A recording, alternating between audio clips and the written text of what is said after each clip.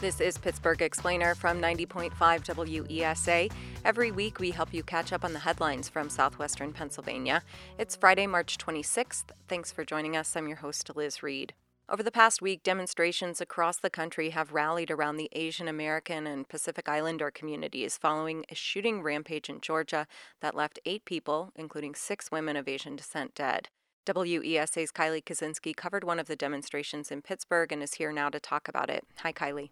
Hey, Liz. The rally you covered was on Wednesday in Oakland. Can you set the scene for us? Yeah, there were hundreds of people gathered, first at Flagstaff Hill and then later at Schenley Plaza. The hosts of the demonstration, the East Coast Asian American Student Union, better known as ICASU, and the Asian Pacific American Labor Alliance Pittsburgh, had sign-making materials and snacks for people as they arrived. Speeches started just after 4.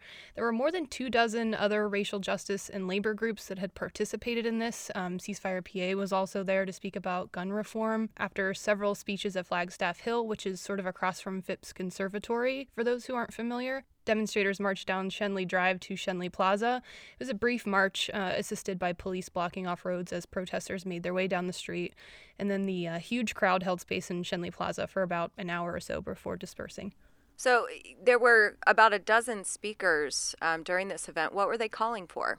Many speakers used Wednesday as an opportunity to share their stories about racism in the United States and the nuanced ways that it affects people of Asian descent, and the idea that the term Asian is a political one. I don't have to tell you that there are many countries on the continent of Asia, but they've been, grouped into this one category by media, politicians, and others. We have some sound here from Etha Cao. She's the owner of the restaurant The Hungry Cow, that's CAO, speaking about how she has struggled with her ethnicity growing up in Pennsylvania and how it's gotten worse and more fearsome since the coronavirus pandemic reached the U.S. And for the last year, that stress and fear has extended to stepping outside my home. Because as you can see, even with a mask on, I cannot hide the color of my skin. I cannot hide the shape of my eye. There were also some calls for specifics. Ceasefire PA, as I mentioned, they were there. They called for gun control measures that can specifically protect service industry, gig, and sex workers who often face dangerous working environments, and those are jobs often held by racial and ethnic minorities. Protections for sex workers was a reoccurring theme. Police say the accused Atlanta gunman blamed a sex addiction for his rampage. Many people have denounced that explanation as an excuse for racist violence. That sentiment was shared by members of the Sex Workers Outreach Project. Lena Chen is a member of that group and a Chinese American. Many of our traumas have been triggered, and there is something revolutionary in demanding rest and demanding care, demanding pause, demanding that we take care of ourselves in a system that always privileges productivity above human life.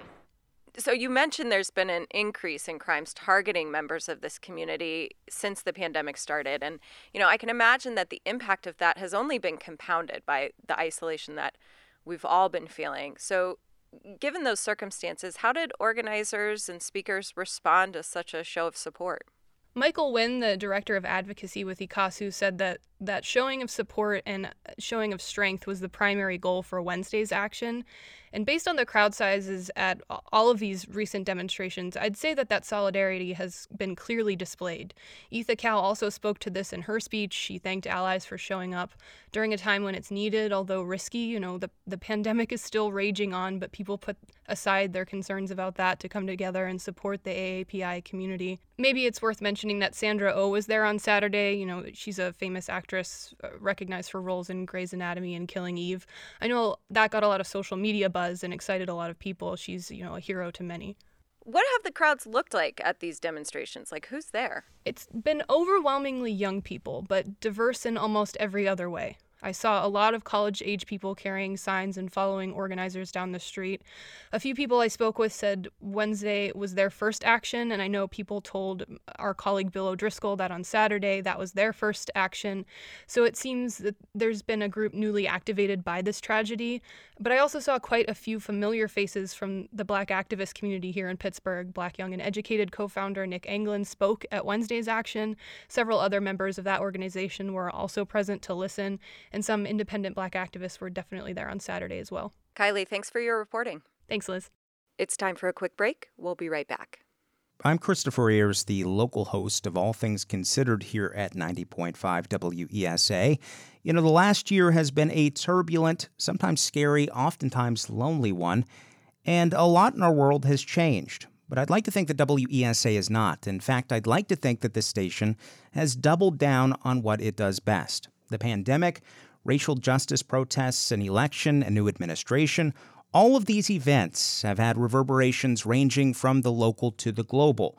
And WESA and NPR have been here with you the entire time, providing you the information that you need to navigate it all. The only reason we've been able to do it, though, is with financial support from listeners like yourself. Your contribution, at whatever level you see fit, pays for the nonprofit journalism that you've come to rely on every day. So please help us keep doing the work that keeps you informed. Support Pittsburgh's NPR news station at WESA.FM, and thanks. And we're back. Over the last year, the state has approved billions of dollars in unemployment benefits to Pennsylvanians who lost work during the pandemic. But tens of thousands of people are still struggling to get help. WESA's Kate Giammarese is here to talk about what's going on. Hi, Kate. Hi, how are you? Tell me about some of the people that you talked to. What are they going through and what's getting in the way of them getting unemployment benefits? Liz, I spoke with several people, but one in particular is featured prominently in my story, and that was John Good. He is someone who is owed more than $20,000 in unemployment. And, because of being so many months without income, he is in pretty dire straits. He has had to move out of where he was living, and he's moved in with a family member. He has almost lost his car.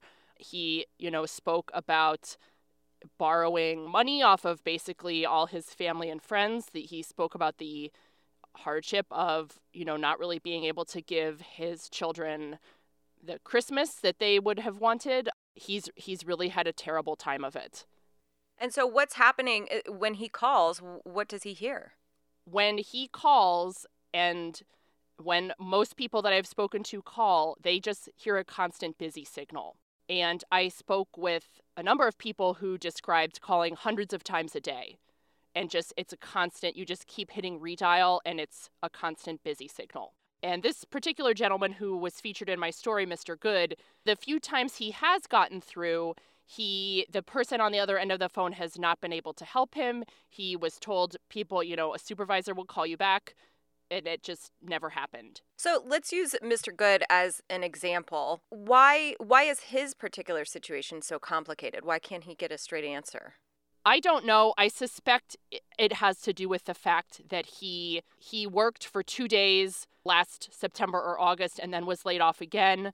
He then was laid off September, October, a bunch of November, went back to work, worked a little bit November, December, and then was laid off again. I suspect that is part of the problem here, that he was on and off working. For whatever reason, he can't get through to get whoever he needs to push the right buttons. I think it's understandable that the state initially wasn't prepared for the enormous influx of people filing for unemployment after the initial shutdowns of last spring. But it's been a year. Why is this still a problem? Officials at the Department of Labor and Industry would say that they were dealing with pretty much an unprecedented crisis, and they had to stand up multiple new programs because of the CARES Act and other federal legislation. That they had to create multiple new programs in the last year that would cover people who were never covered by unemployment before, like through the Pandemic Unemployment Assistance Program.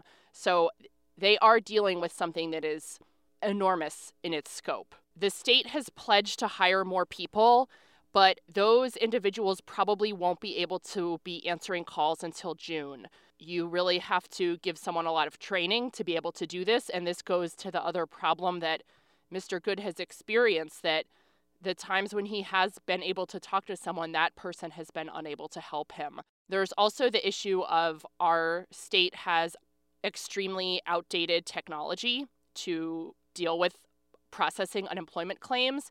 They have been trying to upgrade it for quite some time.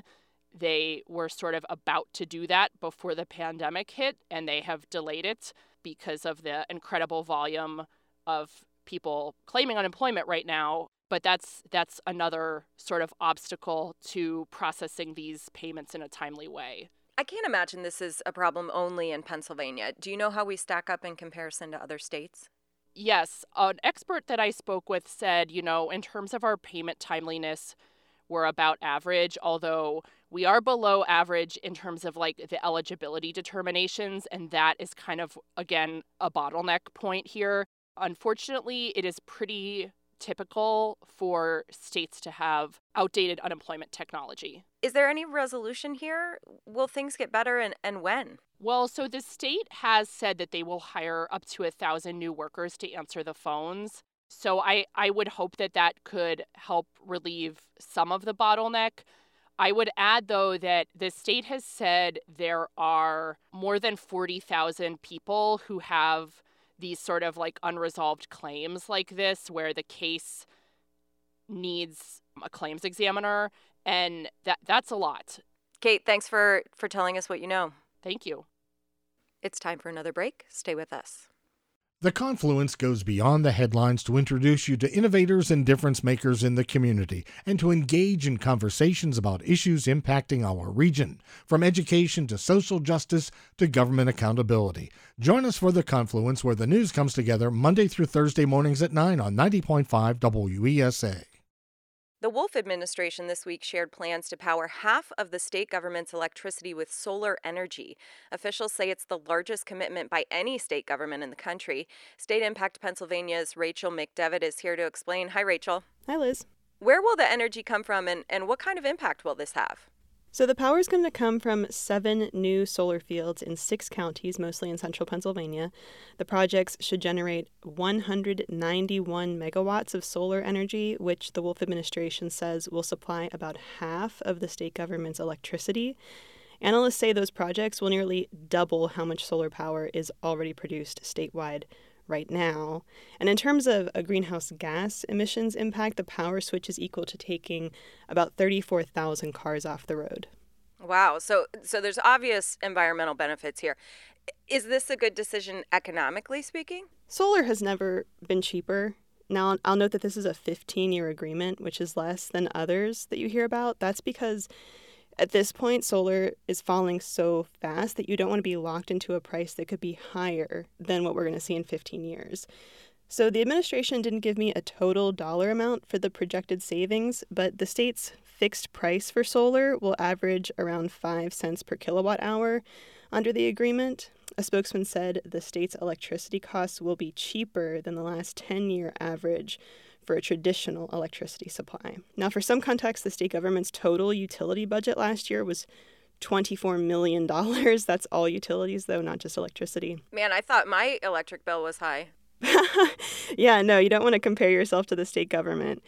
So in terms of jobs, they are promising 400 new jobs, though those are going to be temporary construction jobs. The project developer, which is Lightsource BP, says permanent on-site jobs will include a modest operations and maintenance staff, and they're actually going to employ some of the local farmers who are leasing their land to graze sheep in between the solar panels.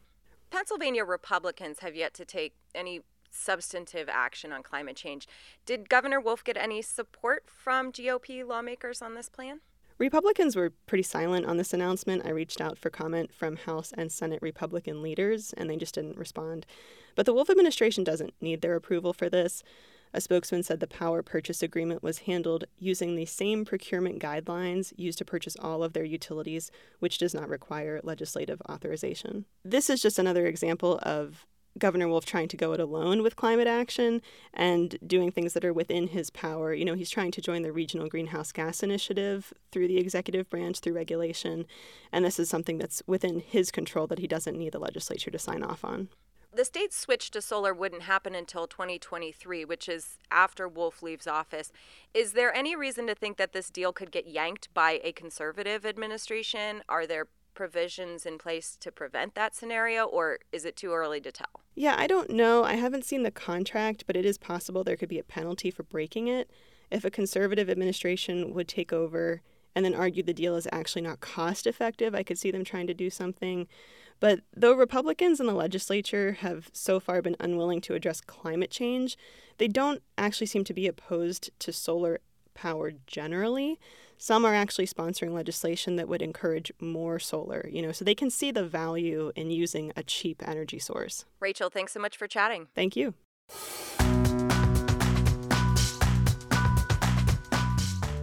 That's Pittsburgh Explainer for this week. Our show is produced by Katie Blackley and edited by Lucy Perkins. You can find all of our news coverage at our website, wesa.fm, and of course on the air at 90.5 WESA. I'm your host, Liz Reed. Thanks for listening. Let's talk next week.